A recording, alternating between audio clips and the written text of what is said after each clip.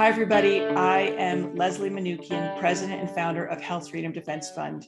And I am absolutely delighted and honored to have Patrick Wood of Technocracy.News here today, multiple author, to join me as my guest to discuss some of the most important issues facing human beings and Americans.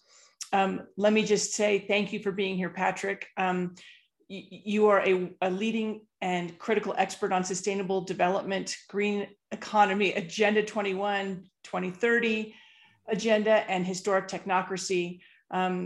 Patrick is the author of Technocracy Rising, the Trojan Horse of Global Transformation, and also co-author of Trilaterals over Washington. Patrick is a leading expert on the elitist Trilateral Commission, which we'll go into. I'm sure a lot of people don't know about that. The Trilateral Commission's policies and achievements in creating their self-proclaimed new international economic order, which is the essence of the sustainable development agenda that we are dealing with on a global scale. Patrick, thank you so much for being here. I've been looking forward to this. Thanks for having me on. I really appreciate it. Oh, I'm so glad to hear that you've been looking forward to it. It's going to be so fun. So the first thing I really want to ask you is, you have been in this for a long time. You are very familiar with the nomenclature surrounding sustainability, technocracy, all these issues. Can you please explain to our viewers what technocracy really is? It's your website, technocracy.news, your book, Technocracy Rising. What does it mean? Somebody introduced me. I did an interview in South Africa, and the guy was really good, actually, good interviewer, but he introduced me as the living expert on technocracy. I thought that shortened it right down. It has turned out that way, that I have developed this expertise in technocracy for many years now. I've been talking about it for at least probably 14, 15 years. But I want to go back even further. I'm one of the probably few people alive today that has a critical analysis of modern globalization. That followed it from the very start. And that was back in the early 1970s when what I call modern globalization started. There were significant differences, and it was written about by the global elite at the time that, hey, we need to do something different. We're not getting anywhere with our old plans, old strategies, so we're going to do something new. And they call it the New International Economic Order. That was their writing. And it was all over their literature, as a matter of fact. So in 1973, when the Trilateral Commission was formed, they said, well, this is what we're going to do, the New International Economic Order. And that was started originally by David Rockefeller, the big money guy at the time, and Zbigniew Brzezinski, a brilliant political scientist out of Columbia University. And they started this group called the Trilateral Commission to execute what they called an end run around national sovereignty, to achieve their new international economic order. We didn't fully understand at the time what new meant. I know that sounds silly, but there was no frame of reference in our minds at the point. New, we thought, well, they're just going to rearrange capitalism somehow and make it pay off for them instead of everybody else. And that was true to a point, but that was not the point. When I discovered historic technocracy, somewhere probably around, I started in earnest probably around 2006. It became immediately apparent to me that the Trilateral Commission's new international economic order was technocracy. And there were plenty of reasons for that. One is it was new. There had never been a economic model created from scratch in the history of the world. We'd always dealt with different flavors of free enterprise, like price-based economic systems, supply and demand, that sort of thing. If demand is high and supply is low, well, prices go up and vice versa. And as they say, necessity is the mother of invention. If people need things, somebody seems to invent stuff and then they sell it and they make profit. And, business has gone up and down in the world for all these centuries and millennia based on price-based economics of some form or another. What was different about technocracy by the way, developed at Columbia University by engineers and scientists in 1932. The purpose of the model of technocracy was to create a resource-based economic system, not price-based, but resource-based. It would be based on control over the resources in society that were available to support society. So that meant direct control over resources of the world. That meant direct control over the consumers of those resources of the world as well. And that's exactly what they said in 1932.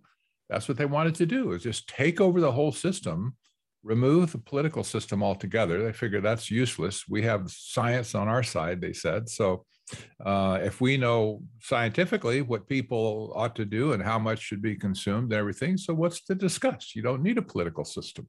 We'll do it. We'll just tell you what to do, and you just go do it, and everybody will be happy. And Patrick, when you talk about you talked about the Trilateral Commission being founded in 1973, but now you're talking about 1932, and who's the they? The they back then, of course, was the scientists and engineers at Columbia University. Columbia was the seat of progressivism at the time. It was the fountainhead of progressivism in America, certainly, and probably in the world. And this was viewed as kind of a progressive ideology. But when capitalism was struggling during the Great Depression, 1932 is a horrible time, no doubt. It didn't really, there was no mandate for these engineers and scientists at Columbia to step up and say, well, we're pretty smart, we should be able to do something better. But they did. And they created this very sophisticated model of an economic system that we still have with us today. And people didn't pay much attention to it back then, I have to say. It made a big splash for about 4 or 5 years, and then it just kind of dwindled off. And, I say hung out in the halls of academia, like radical ideas tend to do. And it reemerged in the late 1960s, at least, early 70s. It reemerged as an ideology picked up by the global elite at that point that says, gee, we can use this system to get control of the resources of the world. And that really was kind of the bottom line of it. I don't want to overthink it and make it over sophisticated. It was a resource grab by the global elite. When they saw the light on that with technocracy, that they could use that to get resources into their hands and out of our hands, they set about a very sophisticated plan to do it. And, like the big ocean liner out in the sea, you can't just turn it on a dime, right? It takes a long time to turn an ocean liner or a big ship. And likewise, the global economy is not something that you can just go flip and turn and all of a sudden you're going in another direction. It would take time. And the last 50 years have been dedicated to that goal, ultimately, of getting rid of capitalism and free enterprise and instituting this new system of resource-based economy. This is what we see today. Maybe we'll get to explain it in a minute, but this is what we see today with the United Nations Program for Sustainable Development. That is a resource-based economic system. It's what we see at the World Economic Forum with their so-called Great Reset. They are, the WEF, by the way, is very tight with the United Nations. It's hard to tell where one begins and the other ends, but their policies are totally intertwined. So you see in America, you see things like the Green New Deal that made a big splash a year and a half ago, and it's still there, of course, where everything is going to be reorganized in society. They want to get rid of all fossil fuels. They want to, have people ride bicycles and use their foot power more and get out of cars. And they want to change our diet. Get away from all the stuff we love to eat, and we should eat insect protein or something. It's just absolutely insane. Synthetic food, synthetic meat, synthetic food. Who owns a stake in all the big synthetic meat producers in America is Bill Gates. Yeah, That's right. So we see this. We see the global elite today. As we, for instance, as we look at the World Economic Forum and the people, there's 1,000 companies right now that are following along the kind of membership of the World Economic Forum. Those 1,000 companies are the largest companies in the world. They represent probably 80% of the gross domestic product in the world. They're huge. They have huge power. But the makeup of that group today is roughly the same as the makeup of the Trilateral Commission in 1973. They had, of course, directors and CEOs of giant corporations. They had banks represented. They had politicians. They had lawyers. They had media companies that were involved with them as well to spread the propaganda. And while the Trilateral Commission people kind of hid out from public view in the 70s and 80s, today, through the auspices of the World Economic Forum, they're in plain sight now. They're holding nothing back. There's no secrets whatsoever about their intentions, about their plans. And you can, anybody, not just you, but you probably have, but anybody can go to the World Economic Forum and read their blog and see what they're saying. It is without excuse. You mean it's not a conspiracy theory? Myself, and I have to say this, that and not to brag, but myself and my co-author, Anthony Sutton, back in that day, who had gotten bounced out of Stanford University. He was a research fellow at the Hoover Institution for War, Peace, and Revolution. World-class writer and researcher. Is amazing.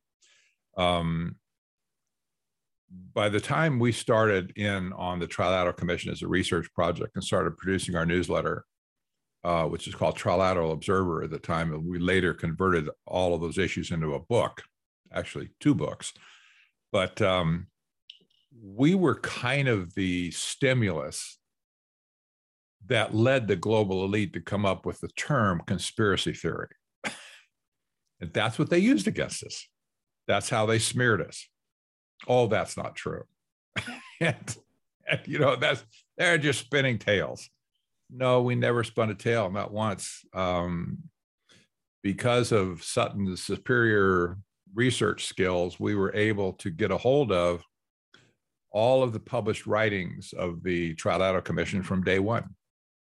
They had a magazine, they had a journal, they had papers that their scholars had written, for different universities and highfalutin, like Policy Review and world, big time academic journals. He was able to get all that stuff. And we just sat down and read it, just like we do today when we go to the World Economic Forum website. Mm-hmm. We just sat down and read it. We said, gee, this sounds like, we don't like that. And so we just started writing about it and saying, well, this is what they said. Patrick, why do you think they put all this information in plain view? Like a lot of the naysayers, yes, right? Those who call us conspiracy theorists say, yes, well, if it was a conspiracy, they'd never put it out there in the public view for you to watch. They'd hide it. They would conceal it. Yeah. What's your view on that? Well, at this point, I think there's two ways I could explain this, and I'm kind of ambivalent on it, I guess. One is that they're overplaying their egotistical hand, that they figure, we got this. The world is screwed. We got this. And we're going to blow the trumpet for the whole world to hear, like we got enough people. We got the United Nations behind us with all of their penetration into countries around the world. And all we need to do is blow the trumpet and the whole world is just going to cave in our direction. The other way to look at it is that they're just tooting their horn because they have to. They're like compelled. Megalomaniac personalities have a desperate need to brag about their plans. By the way, this is the way a lot of criminals are caught by police, by law enforcement agencies. After a crime is committed, the foolish person that committed the crime brags to somebody, mm-hmm, a family member, a friend, somebody in a bar. Well, you know what I did last week, man, I did this, that, and the other. And word gets out, the police come and say, we heard what you were saying and you were under arrest.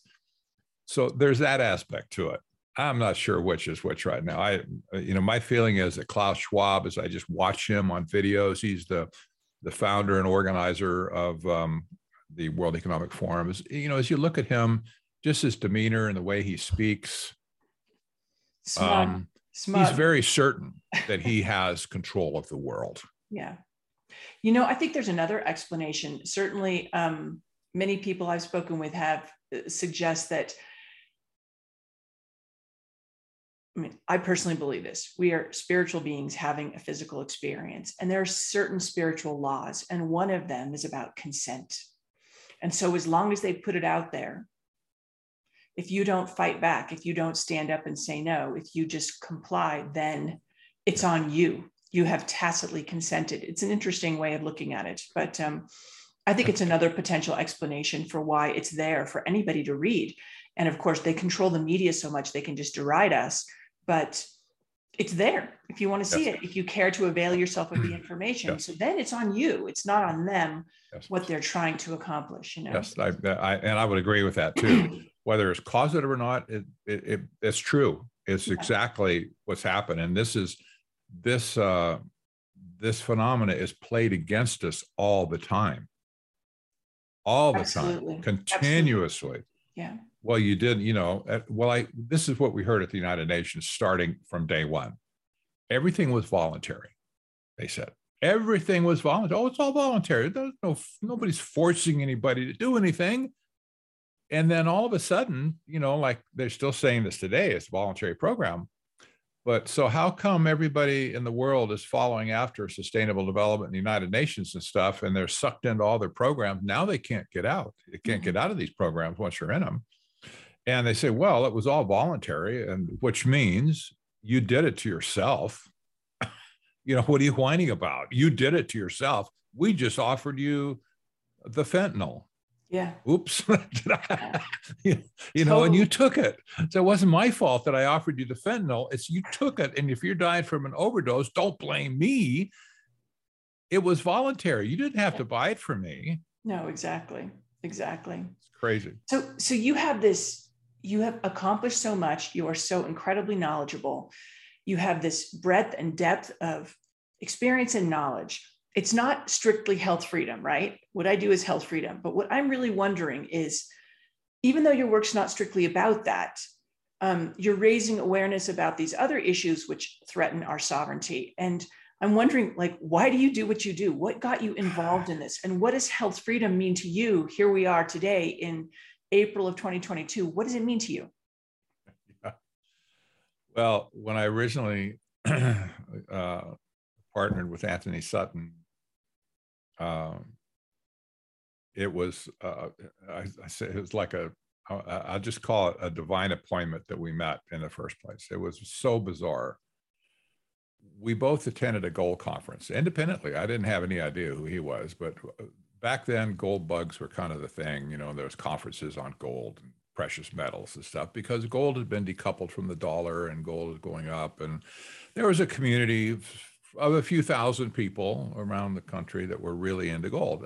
I was one of those.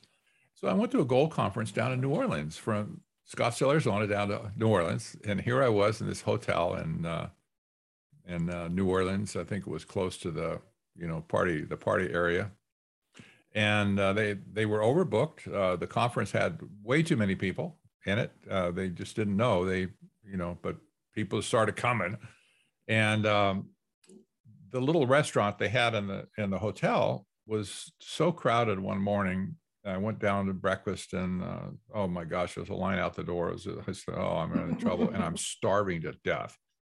And they said, it's European style, folks. If you want to eat, well, European style, some people won't know what that is, but what it is when your turn comes up, we'll seat you where there's an empty chair. It doesn't matter what table it's at.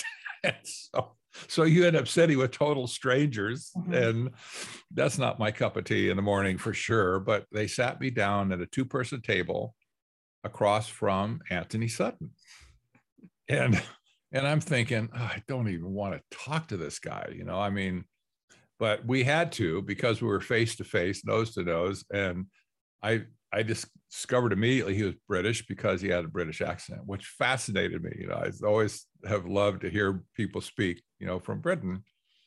And we started talking and sharing what we knew. And I had independently been studying the Trilateral Commission already for a couple of years, didn't know what it meant. I was a young guy. I was in over my head, literally, but I knew it was big trouble, big story, and I was still trying to figure it out. Sutton was there, and he also had been studying the Trilateral Commission at the Hoover Institution. That's what got him fired from there, because the president of Stanford was a member of the Trilateral Commission. That was David Packard of Hewlett Packard back in those days. So he was studying this too and had no place to write about it because he'd lost his university status and he was just kind of floating, you know? And I said, darn, we're talking about the same thing here. By the time we were done with that meal, we shook hands on the need to publish what we knew, what we were finding. We said the story is so big that we simply cannot let it pass. We must write about this. And you know, you get that kind of thing in your heart. I'm sure maybe you have experienced it somewhere along the way, because you kind of did, I know, as I understand, kind of did a career switch along the way. But when you get something in your heart that you know is the biggest story of the century, you just can't sit on it and do nothing about it. You just can't. That's complicity at that point, you know, I guess. But we had just a burning passion at that point to expose what was going on with the Trilateral Commission. And it just so happened, again, odd coincidence, that I happened to be running a printing business in Scottsdale, Arizona at the time, printing newsletters and direct mail packages and stuff for people that were doing newsletters back then. And it was the perfect format for us to write a newsletter and also to print a book.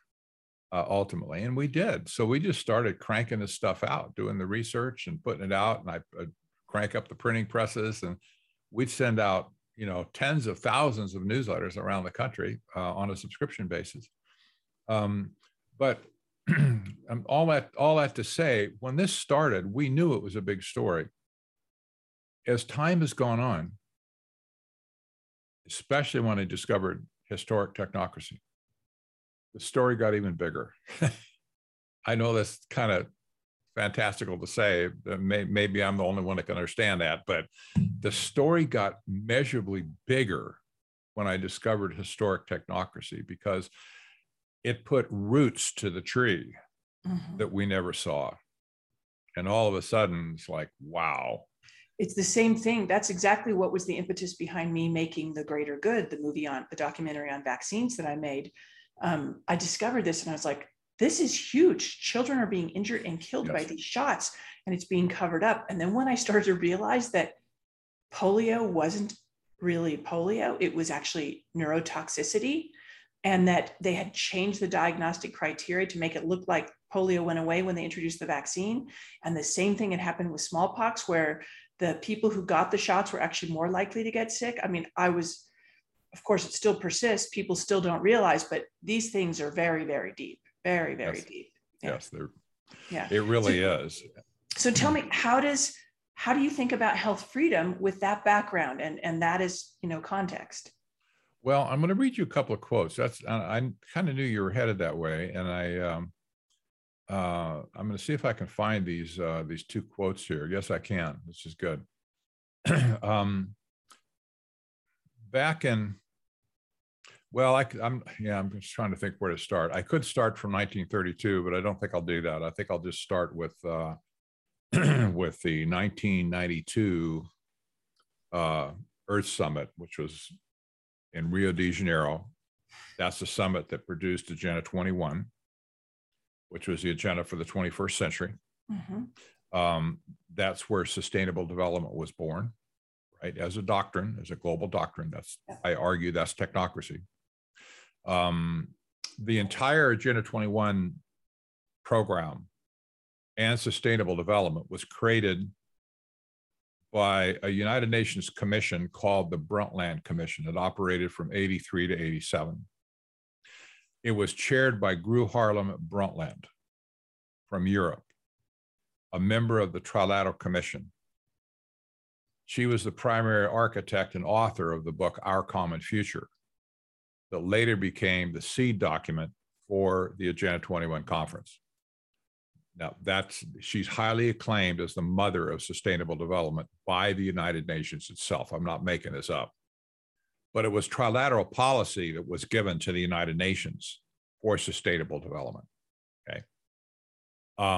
They had in view at the time that they were going to control all the resources of the world. Okay. Not just the real estate, not just the drilling, not just the gold, the agriculture, timber, the water, the fish, not, all the resources of the world. We typically think that's the resources of the world. Air, the air we breathe, the water we get in our house, and so on. Well, unbeknownst to most at the time, for sure, because it was too fantastical, all resources also includes you and me. Because we're resources to them. Human resources. Human resources, that's right. There's just make no bones about it. We are human resources, and we're a resource just as much as the cattle in the field, the pigs in the trough, yep. Whatever. 100%. We're just animals, okay, to them. We're resources to be controlled. I'll tell you how this... harnessed. That's right. And harnessed, that's right, to be used for their benefit. Mm-hmm. And this was always in view. When I went back and reread documents from the 1930s, I saw this all over the place. I didn't really recognize it the first time through, but I saw it clearly later, that they intended to manage all of the resources of the world. It included people. But during the period of time when Rio de Janeiro was underway, there was people came from all over the planet to go to that convention. It was I think 187 countries ended up signing the treaty for the Agenda 21 document. In parallel to the Agenda 21 track, there was also the Biodiversity Convention that was running.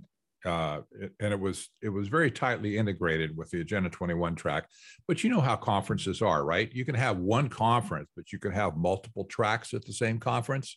Like if you had a medical conference, you might have the heart thing, you might have intern, you might have, pulmonary, whatever. I mean, you could have different tracks going on within the same convention. And that's what the Biodiversity Convention was all about. It was right. It kind of provided practical explanations on, well, how would this really work, this Agenda 21? What would it mean? What is sustainable? What isn't sustainable? So they produced this 1,200-page book, weighs about 10 pounds, that gave all the criteria and details for what Agenda 21 would anyway. At the Rio conference, there was two people that attended as principals to that whole process.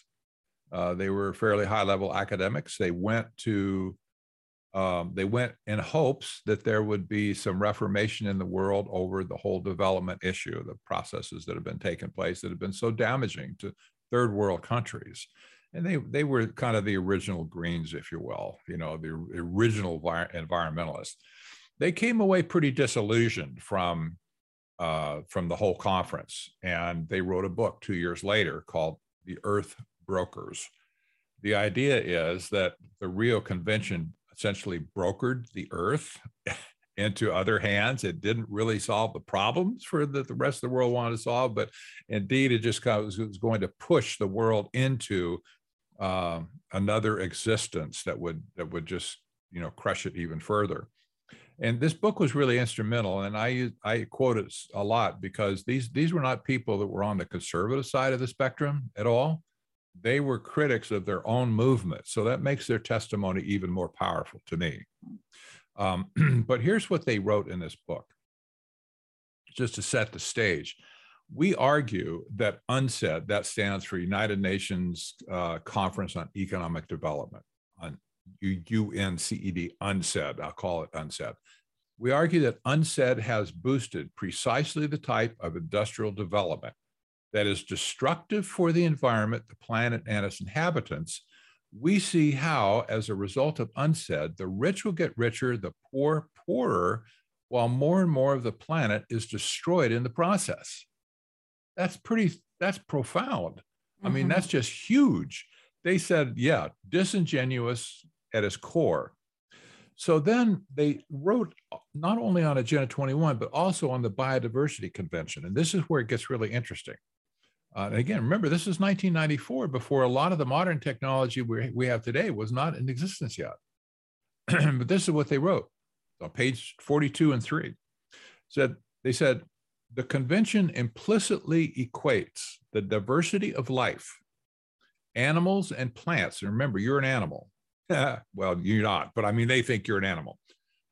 It equates the diversity of life, animals and plants, to the diversity of genetic codes. By doing so, diversity becomes something modern science can manipulate. It promotes biotechnology as being, quote, essential for the conservation and sustainable use of biodiversity. Now, this was a sea change in the definition of what you and I might think of as biodiversity being, well, there's froggies in the forest, and there's snakes in the grass, and there's birds in the sky. This was not their definition of biodiversity. It had to do with genetic codes and manipulating genetic codes. They went on to say the main stake raised by the Biodiversity Convention, not the minor stake, not just one stake. They said the main stake, which means that this was the incessant talk that was going on at the Biodiversity Convention. I'll start again on the quote. The main stake raised by the Biodiversity Convention is the issue of ownership and control over biological diversity. The major concern was protecting the pharmaceutical and emerging biotechnology industries, close quote. Yeah. Now, you can see now, I hope, very clearly why we are where we are today with messenger RNA-based vaccinations, experimental use authorization only in most places in the world, have been used to inject humanity with a templating system that potentially could change the DNA structure of the human germline. It does. This is huge. We do know that it actually does now. That's been demonstrated.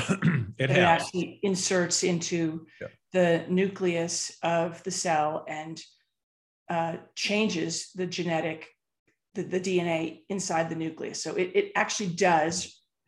They promised us it didn't, but it does. It enters the cell and it changes the genetic imprint, imprint of the human being, for sure. So here's how we've seen this play out from 92 to 2022. What's that, 30 years, right? Just 30 short years. Short to me, maybe not so short to you. In 30 years, what we have seen by what I just read, we have seen Monsanto, for instance, Monsanto and a few other companies like them, modify virtually every crop seed on the earth. They have patented those seeds. They own those seeds now. They license those seeds for growth in the fields of farmers and ranchers and so on. You've seen genetic modification of insects. This is in the news right now with a company called Oxitec out of Great Britain is producing genetically modified mosquitoes to wipe out mosquito populations that they say carry horrible diseases and whatever, but that's another story. But you see genetic modification of fish, where, for instance, salmon are now genetically modified to grow twice as fast as the natural species of fish so they can be farm raised. Yeah. And now you have seen the genetic modification of animals, and all over the place on animals and birds as well, include them, where you have pigs that are double muscled, where you have actually one experiment had a transgenic experiment put jellyfish genes for luminescence into pigs, and the pigs ended up glowing in the dark. the pigs, I mean, the offspring, right? They glowed in the dark when you hit them with a black light. So you've seen all these different, bacteria and have been modified as well for all kinds of different purposes, like oil spills, for instance. Okay, and they're using now genetically modified bacteria. Well, there's two other aspects to genetic modification that are not, they're way beyond just natural selection, which farmers used to do, where they would just cross species of, or not species, but they'd cross plants with each other to develop certain characteristics in the offspring. And that was an art form, really. Many farmers saved their own seed stock from year to year so that they could continue to plant their superior seeds. Well, you have regular genetic modification now with tools like CRISPR that allow snipping from here and putting over here. But more dangerously, you have a technique called a transgenic modification, where you take a snippet of genetic code out of a different species altogether, and you put that into the species over here. And then in addition to that, you have another discipline of genetic modification, which has to do with this outright synthesis from scratch of genetic code, and put that into another, into another species, like whether it be a seed or whatever. Mm-hmm. Well, all of these things. But they took a fish gene and put it into a tomato to make them more resistant to cold, exactly. Right? Exactly. Yeah. And just so people know, the reason that they do this genetic modification, one of the reasons is because they can't patent naturally occurring things. You can't patent a naturally occurring tomato, but you can patent a genetically modified one. Sorry, I just wanted people to understand that. Exactly right. So here, before 2020 came around, with the great panic of 2020, I call it, but it's the pandemic. Everything else on Earth had been genetically modified. That would be perfectly understandable if you understand what happened at the Biodiversity Convention in 1992. This was what they said they were going to do back then. This was their goal. This was the main stake of the whole thing that brought something like 200,000 people together to talk about Agenda 21 from all over the world. And this doctrine was spread all over the world immediately when these people signed it, when nations of the world signed it. So with all the other species of the world already modified genetically, we now just are getting a taste as they set their target on humanity itself. We're saying in their mind, we're going to genetically modify humanity now to recreate a better species of humans. And this is where this whole messenger RNA stuff has come up. And you're right, in one sense, you've got messenger RNA being stuck into people's arms. But I would remind listeners that in India, a biotech company there has released a straight DNA injection that goes under the skin, not in the muscles, it goes under the skin, and it directly modifies your DNA down to the germline, which means your offspring will inherit it. Of course, the J&J shot is a DNA shot as well.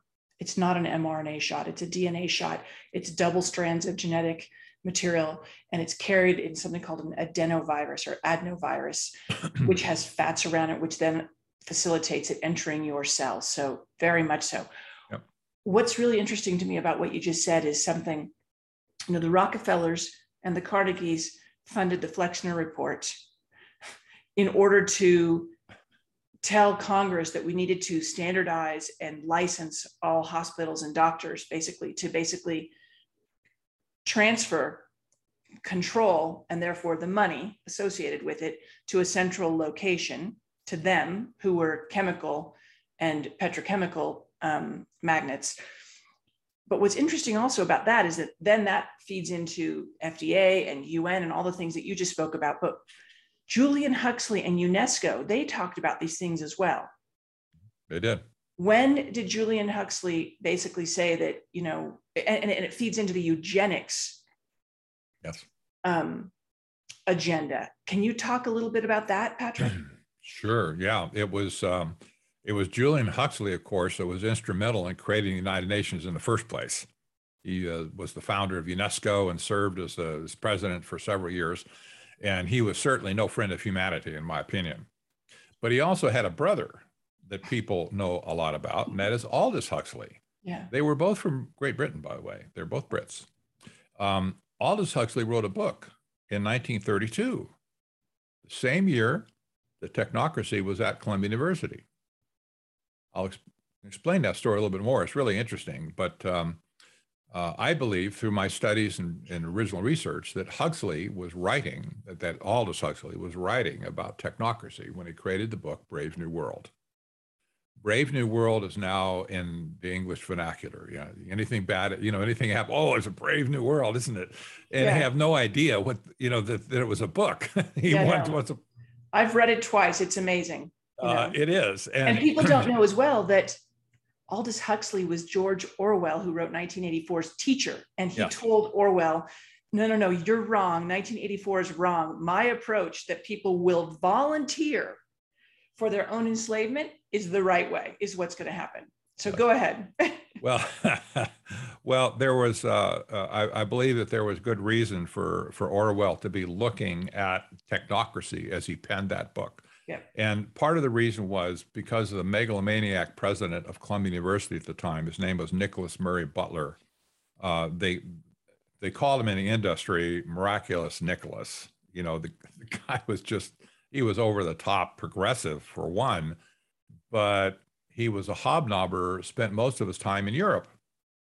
They used to complain about, well, where is he? Well, he's over talking with Benito Mussolini or somebody in Europe.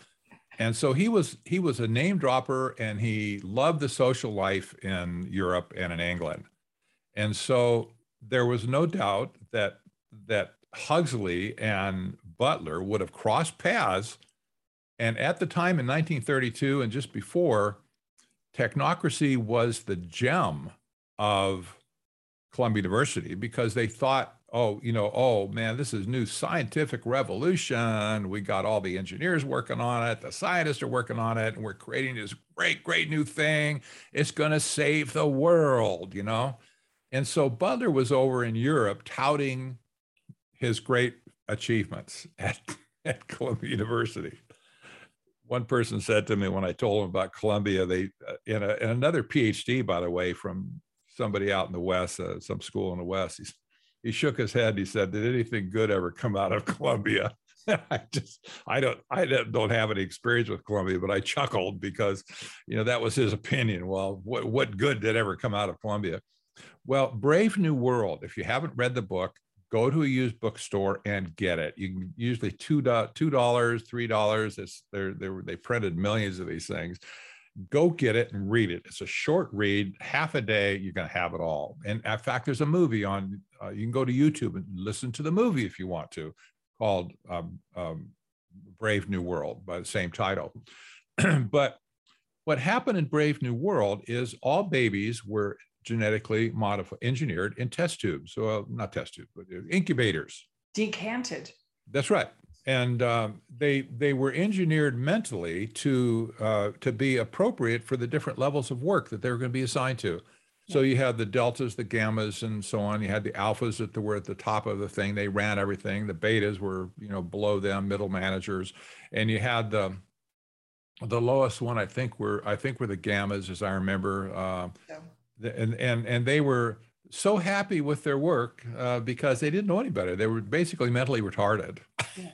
Well, and as they were growing these babies in their decanters, they programmed them through audio tapes telling them what they would do and who they would be and all this. And then, of course, they self-medicated themselves with Soma, the drug that kept them happy. That's right. If you were ever unhappy or had any stress, you simply took the little Soma pill, which you carried with you everywhere you went. Now, there was no family structure. There was no marriage was verboten. everybody belonged to everybody else sexually, that then there had to be no reservation whatsoever on that, but there was no family unit. And somebody fell in love with somebody else, they would get punished for it. And of greatest interest to me, that I try to get through people's heads today, there was no political system. There was none. There was no committees. There was nothing. There was no parliament. Elections. There was no, it was absent from the system. This is a principal tenet of technocracy, and one of the great dangers in our world today. These maniacs, I call them maniacs because I believe in people. I think people have a right to be people. We're human. We're not cattle in a field that gets shoved around from pen to pen by somebody else who doesn't even know how to raise cattle in the first place. But you know, you look back at that and you look at it today, you can see the antithesis between the political system and the technocrats of the world. The technocrats are using the political structure and the politicians as useful idiots, essentially. And I'll give an example of that. Even going back to President Trump, when this whole pandemic thing started, who was standing behind President Trump while he made the proclamations of what was going to happen? Well, it was Anthony Fauci and Deborah Birx. They were ever present behind any proclamation. And who came up with those policies that came out of the lips of the president? It wasn't the president, I guarantee you. It was the people standing behind him, the Anthony Faucis of the world. This happened in every country in the world, where the politicians were manipulated to create these policies or to release these policies on the world for lockdowns, for the social distancing, the masking, and ultimately taking the vaccination, quote unquote, not really a vaccine, but I'll just use that, okay?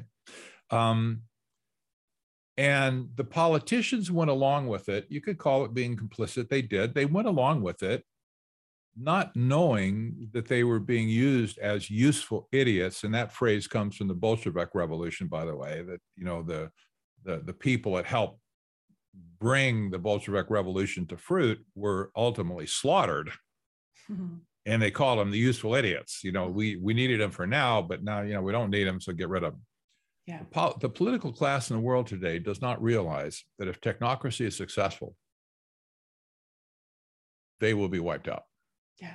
They will be gone. There will be no political system in the world. There will be no democracy. There'll be no political dictatorship.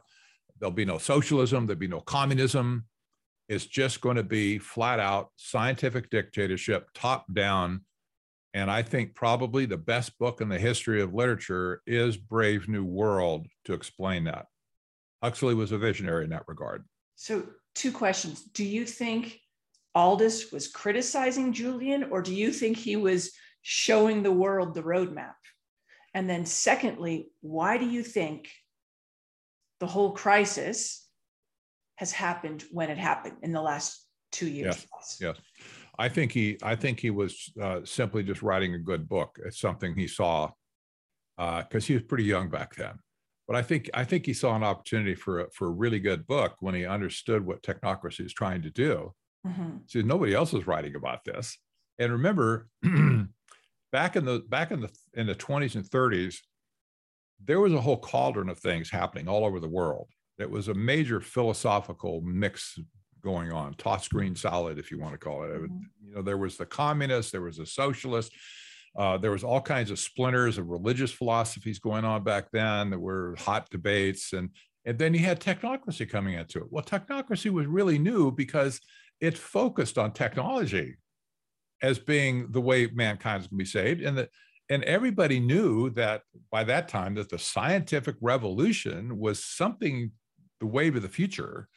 So there was special interest in technocracy, I think, because of that. You know, just the fascination with technology in general. And so I think Huxley probably, it's just my guess, but I think he probably saw that topic and he said, "Dude, that's a great book. I'm going to just extrapolate this out to the natural logical end, where it would go, and he came up with Brave New World, the book. I don't, and I wouldn't want to overcomplicate it any more than that, but that's just kind of my opinion. Could he have been inspired by demonic forces or something, as some people have suggested? Maybe, but maybe not. I mean, it's I wouldn't speculate on that.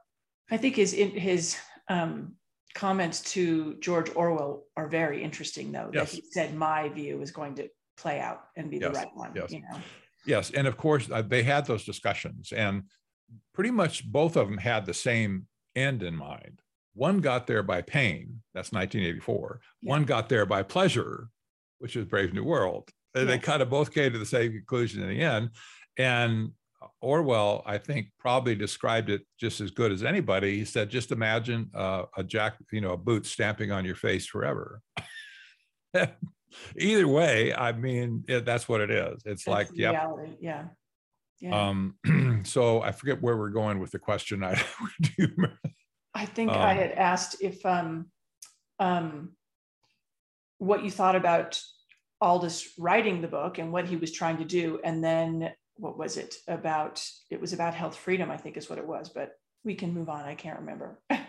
Well, I know I can't. Why now? Why do you think? Yeah, oh, that's right. Good point. Why do you think? Because I think it's, it's something I talk about a lot in my presentations, that there's a financial reason for why it's happening now. But I'm really curious, why do you think this started in 2020? Why do you think this agenda, this crisis, all these measures have been implemented at this time? Why not 10 years ago? Why not in 10 years? Why is it happening now in your view? Right. I'm sure you've had the experience where you drive along a highway or a road that you drive on, say, every day to go somewhere, a store, or something like that. All of a sudden you look over and there's a new structure.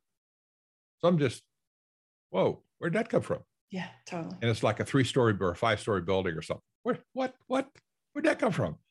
And you never saw it before. And there's there. And so, wait, you tell people, hey, did you see that new building down there?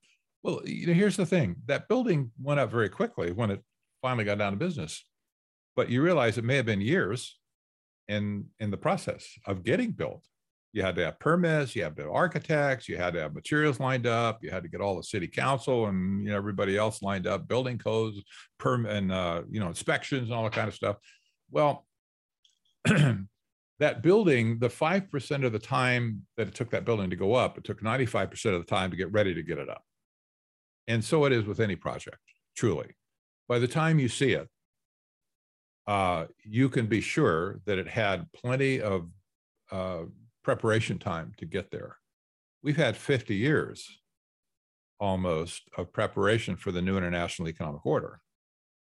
And now we see the building going up and everybody's shocked to see the building going up. I'm not shocked. But listen, here's what I wrote in 2015. I'm just writing an article right now. This isn't even published on my website right now. I'm going to finish it when we're done here. I wrote here that I was the first to declare war on technocracy on December 18, 2015. That's a considerable amount of time before. That's 5 years before it hit the fan in 2020, early 2020. Here's what I wrote. America is being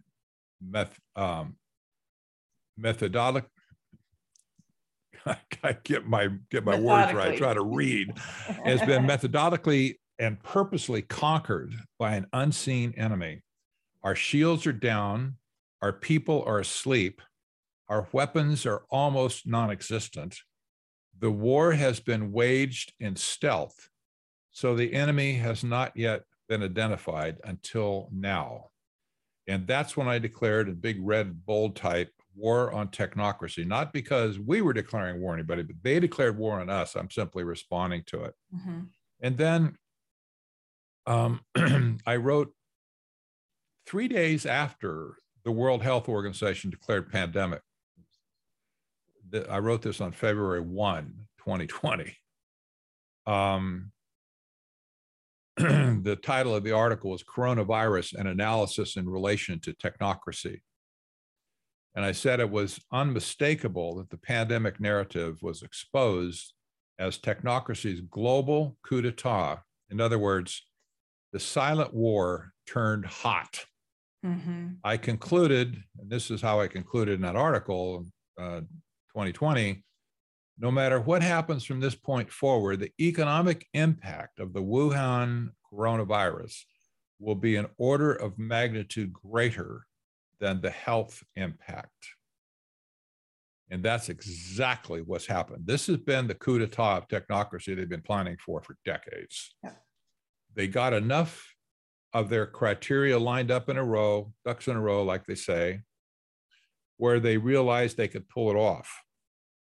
And they have pulled it off. And what I'll tell you, what really tipped me off to this was not any understanding of viruses at the time, which I didn't really have any at all, other than I get sick once in a while.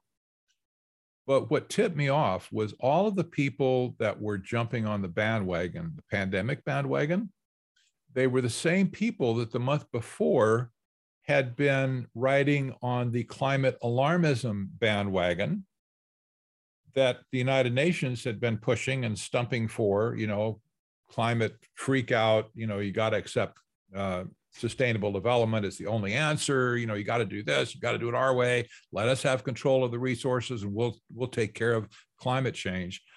Well, all those nutcakes, in my opinion, that were riding that horse on global warming, their horse ran out of steam. Their horse couldn't win any more races. The last thing that happened to that poor horse was poor little Greta Thunberg at the United Nations, jumping up and down, stomping her feet, turning red and then blue, holding her breath, because, as she proclaimed, your house is on fire, and yes, I expect you to do something about it. Yes, yes. It didn't get any traction. People said, yawn. Even the United Nations yawned, and she just got nowhere. Well, at that point, when I saw all these people go over to the pandemic, I knew it was a phony narrative from day one. And you remember even the first study that came out of England from I want to say the London School. Is it London School? I forget. Imperial College, probably. Yeah, Imperial College. The very first study that came out of Imperial College that said we're going to lose millions of people and Great Britain's going to lose hundreds and hundreds of thousands of people, and we need to take immediate action and lock down, all that kind of stuff. This was the same, they were known for being the primary university behind climate alarmism the week before. Yeah. And now they're using the same. And I think they said that it was Neil Ferguson, and yes, they took $79 million from the Gates Foundation in January or February of 2020, 130 million plus in the preceding couple of years, including the 79. And then also Ferguson was the same guy who had created these alarmist models for swine flu, I think. Yes. I'm not 100% sure. Yes. And other supposed pandemics. Yeah. Yes. And it's not that we shouldn't have epidemiologists in the world. I'm sure there's some value in that, but it's so easily twisted for other nefarious means. And the problem with climate alarmism, as well as this, was time after time, they were exposed for fraud in their data. You doesn't matter what kind of a computer program model you have, but if your data is junk, nothing is going to work right. Well, that was all I needed to know. That okay, here we go. The carousel has started up again, and it's just in a different location. And what happened after that, of course, is finally the code for Ferguson's model was released to the computer community, and they examined it. And I love that when something like that happens. Yeah, and they examined his code and they said this code is the worst, sloppiest, nastiest code they've ever seen in their life. He says, piece of junk. And some experts ran the same computer model multiple times with the same data and got different outputs. It's how you do that. I spent years in the computer programming and software business industry, and that just mystifies me on how they can write such a lousy program that would come up with different outcomes using exactly the same inputs. But it did. Yeah. So his computer model was just junk. his moral structure was absolutely just junk as well, because he was later completely discredited, got kicked off of a bunch of boards because of moral failure, and because he didn't even follow his own, policies and stuff that he said everybody else should follow. The guy is a moral train wreck, as far as I'm concerned, completely 100%. Disingenuous. Yeah. This is where it started. He's a gun for hire. That's right. This is where it started. And the whole thing was disingenuous. And, here we are today struggling with this. Yeah. But this was technocracy's coup d'etat. So basically all the technology, all of the capture of the media, capture of the health agencies, capture of legislative pieces have all been put into place. And so the time was right, essentially, to have it happen.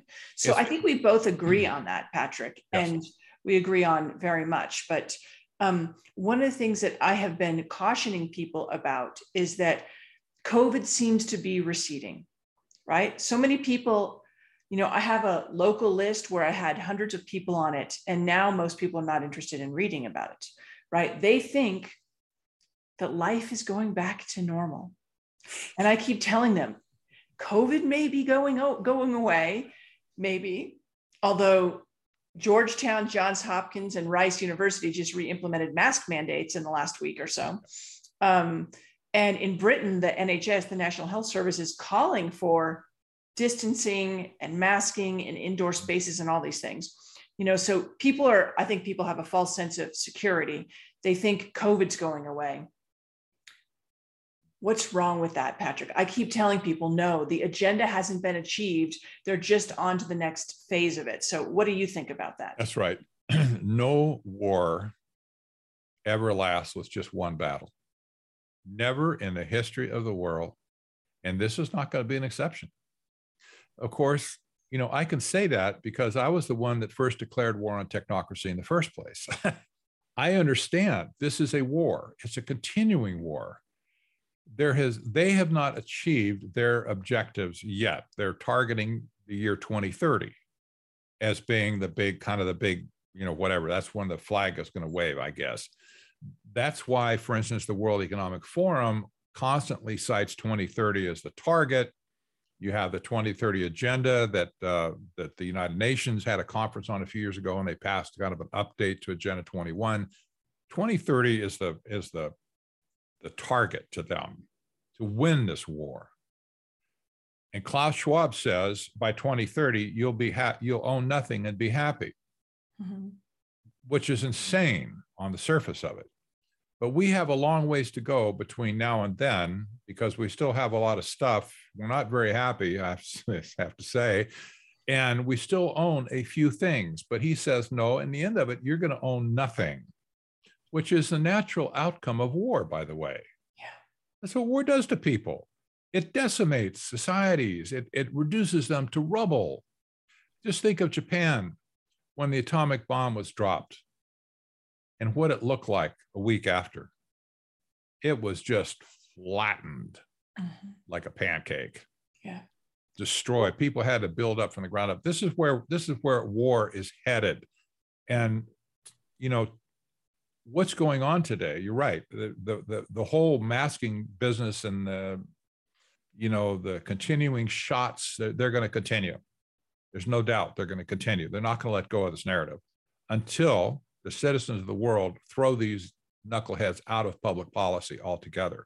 That's the only hope that we have in this, is to get rid of the policy generators, not the politicians necessarily, but to get rid of the people behind them, the Anthony Fauci's of the world. And I should probably add in here, what happened with the spread of the Great Panic of 2020. How did it take? It wasn't just Neil Ferguson. Neil Ferguson, one little cog in the wheel. But the World Health Organization had spent years going around from nation to nation to nation, signing agreements between them and individual nations, memorandums of understanding, and in some cases, outright treaties, where they put their name on the line and said, if this happens, we will do this, or if this happens, you will do what we tell you to do. That's the nature of how the United Nations operates. And the World Health Organization was no different. They had laid the groundwork for this for some time. Yeah. So and now they're trying to put forward the pandemic treaty, which that's would right. subjugate every nation Now to the that's right. So will. now they're reworking the whole thing right now. You're right with today with the pandemic treaty, but all of those elements were already there in place. So what happened? The World Health Organizations and the UN sent their minions out to all of the nations of the world saying, pandemic alert, here's what you're going to do. Mm-hmm. And if anybody fought back against it, they just put the lever on them and said, look, you signed this. You must do this, or you're going to lose all your benefits of being in the United Nations. You're going to have trade sanctions. You're going to have this. You're going to have that. You might even have UN troops in your country next week if you don't comply, and we will force you to wear a mask. The world knuckled under immediately. Yeah. The whole world. Many leaders did resist, and they are no longer with us. You're right. They're gone. Yes. Yeah. Yeah.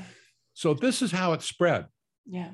And it was what do you call it? It was a shock and awe type 100%. Yeah. I think it's it's the same thing. It was so reminiscent of the language and signaling under Bush when the US and the UK invaded Iraq, right? Shock and awe. It was the same thing, the same tactics. Fear, the ticker tape of cases and deaths and constant fear porn, nothing else. I was like, this is a psyop. Yes.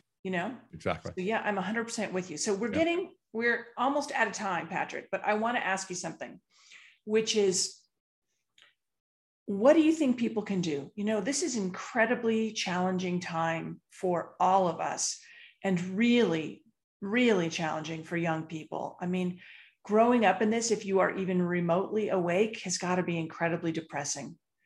And, the evidence is that a lot of college students are really struggling.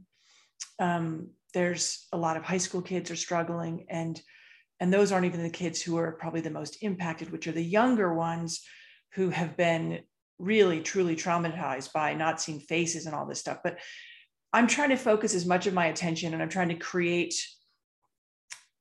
packages of information, templates that people can use to actually try and change things in their own neighborhoods. And my mantra has become globalism is the problem and localism is the solution. But I would really love to see what you see. What do you suggest to your readers and followers about what they can do on an individual basis? Because most people feel very powerless about what's going on.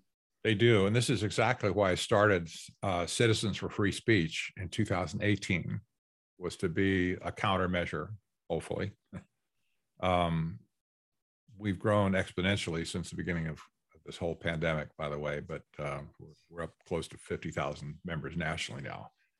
But free speech is the only antidote we have in this, number one. And there's a huge attack on free speech.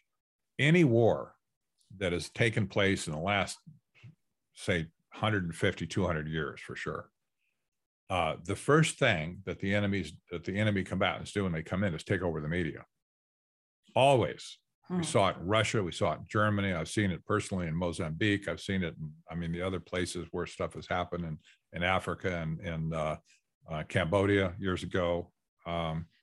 When a revolution takes place, the media is the first to be captured and turned against the people to put out the propaganda. We've seen mainstream media been captured completely in our country. They're a joke now, as far as I'm concerned. But the attacks on free speech is what I call a full spectrum attack. It's everything. Look at the First Amendment. It's attack on churches, attack on free speech, attack on assembly, freedom of the press, redressing government for grievances. No, give me a break. You can't do that anymore. You express any concerns. Oh, you're a domestic terrorist or a domestic extremist. I get it. Now you're on a no-fly list or something. So what happens when free speech is snuffed and the alternative media, like what you and I are doing right now, and others that we know around the country are doing this, when alternative media is ultimately silenced, if they are, there will be absolutely no impediment to these people running over the world and throwing the entire planet into the most despotic episode in human history. This was brought out by Professor Matthias Desmet, the clinical professor of clinical psychology in Belgium. And he talked about mass formation and how that breaks down a society. We think the world is nuts. They really are. But mass formation, he says, about 30% of the people get bought into this Kool-Aid thing where they can't think straight anymore. He said, they're crazy. Well, it is. He calls it mass formation psychosis. And he says another 30 to 40% of the people probably just fence sitters. They don't know what they're doing. They got, they don't want to go over here, but they don't really agree with it. And they just said, I'm going to shut up and sit on the fence and hopefully get through this. And then you have maybe the 20% that are still not bought into it at all and just say, I'm not going to have anything to do with this. I'm not wearing a mask or whatever. I must forget it. The chilling thing that he said at the end of his lectures are, and remember, Europe is culturally sensitive to genocidal events. They've had several. We've really had none. But he says, mass formation psychosis always creates a scapegoat. Always creates a scapegoat. It has to cover for its own inability to get anything done. Mm-hmm. So you had the intelligentsia in the Bolshevik Revolution. You had the Jews, the Gypsies, and the blacks, and so on during Hitler's experience. You've had other scapegoats. It's pretty easy to identify and understand what I'm saying when I talk about scapegoat. Today, we have the scapegoat of the unvaccinated, right? 100%. We have a pandemic of the unvaccinated, they say. It's your fault. The world is dying, the unvaccinated, because you won't do what we tell you to do.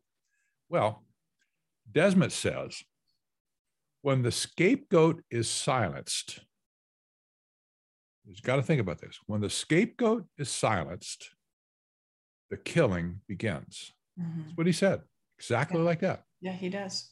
When the scapegoat is silenced, the killing begins.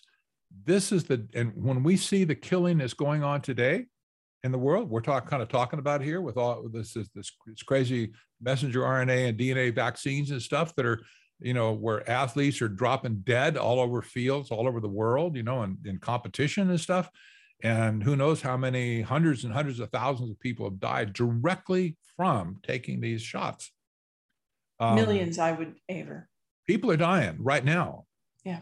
But imagine what would happen if that whole scapegoat sector of humanity was silenced from speaking out and crying out about their plight. There would be nothing stopping them from just creating the biggest genocidal event the world has ever seen before.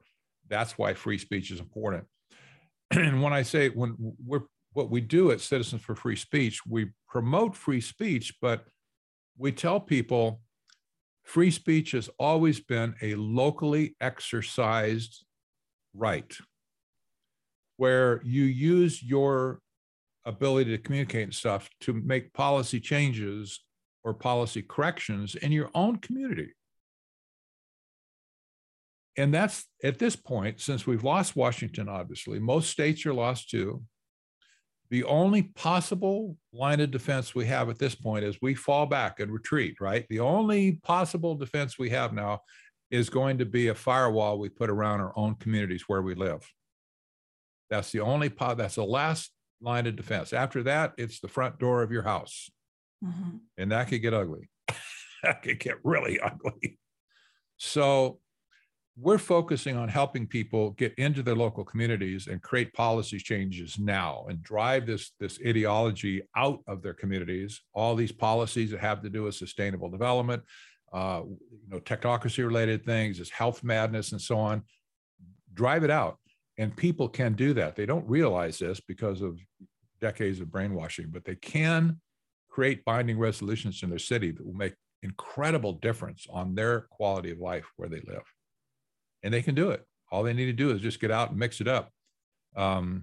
Somebody known to you, our National Director of Training, Mary Baker, she says, and she heard this from somebody else, but she says, if you don't have a seat at the table, you are what's for dinner. Mm-hmm. End of training. It's like, okay.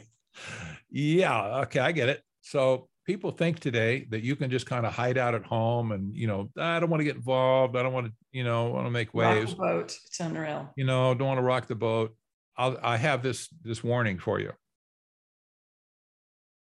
You cannot hide. They are coming for you.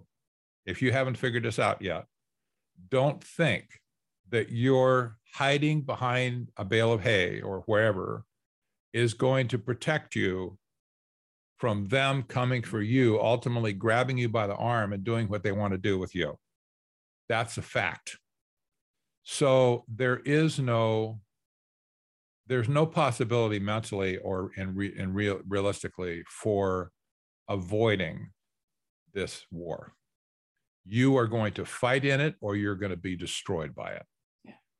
To me, we're already at war. I gave a speech 7 years Yes. ago called "We're at War with Our Government." It was 7 years ago, because which of us voted for GMOs or Roundup or mercury amalgams or fluoride in our drinking water, yes, or chemtrails or these jabs or any of these things? None of us voted for them. None of us want them. None of us are begging for GMO salmon or pigs or anything else, right?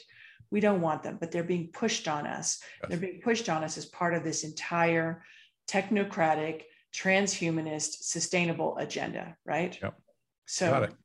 That's right. Yeah, I think it's incumbent upon each and every one of us to actually re-engage, because Americans, in my view, have been asleep at the wheel for a long time, which is why this has happened. Yes. And it's imperative that we start building our own communities, our own parallel systems. So we're trying to create a template to build independent healthcare systems, true healthcare, not sick care.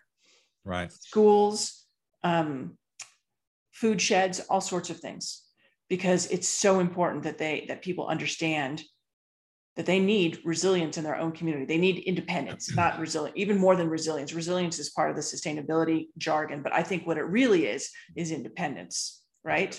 I agree. So I think if we build our parallel systems, when the old one falls, because I think it is falling. That's what's really happening, is that the system is imploding, right? By some measures, deliberately, that, then we'll survive. Yep. So I want to promote our Crimes Against Humanity tour that's going to be starting very soon, in a couple of weeks, 9 cities in 9 weeks around America.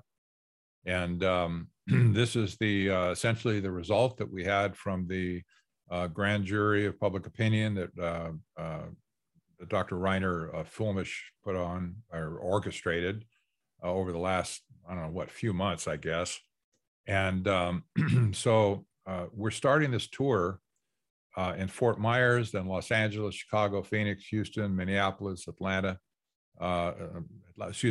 City, Dallas, and Tampa, Florida. So it's going to be a grueling trip for us, but I'm part of the speaking team. There's just 4 of us that are going out for a one-day conference to discuss crimes against humanity. And the big question is, have crimes against humanity been committed in this war? We say, yes, I believe we have the clear-cut evidence that this has happened now. People in America need to hear this now. So this is kind of the summation of everything we got out of the Crimes Against Humanity, international inquiry. Mm-hmm. So myself and Dr. Judy Mikovits, Dr. Richard Fleming, and Fulmish himself are going to travel the country, telling American people directly the story of crimes against humanity and what's happening. And I hope personally this is a wake-up call to many Americans who still don't get it, that we're in a war. Mm-hmm. Because crimes against humanity do not ever occur outside of war. No. By definition. Patrick, where can people find out about this? Is there a website? There is. And oddly enough, it's called crimesagainstHumanityTour.com. Tour.com. It's pretty easy. Yeah. CrimesagainstHumanityTour.com. And tickets are not expensive, but we got these 9 cities covered. We're starting on the 23rd of April. We'll be going into June. And I just love to see every venue standing room only to hear what we have to say. We've got the goods, Leslie. That's all I can say. We've got the goods. We don't. Absolutely. There's no conspiracy theory here. No. These are facts. There's a conspiracy. It's just not a theory. That's right. It's not a theory, and it's not us. It's them that have done it to us. Yes. So anyway, Patrick, I just want to say thank you so much for taking so much time out of your busy schedule to talk with me and share your incredible knowledge and experience with us. I'm sure our viewers will gobble it up. Thank you very, very much. I'm honored to have been with you. My pleasure, and anytime. Keep it up. Sounds great. Thanks so much, Patrick.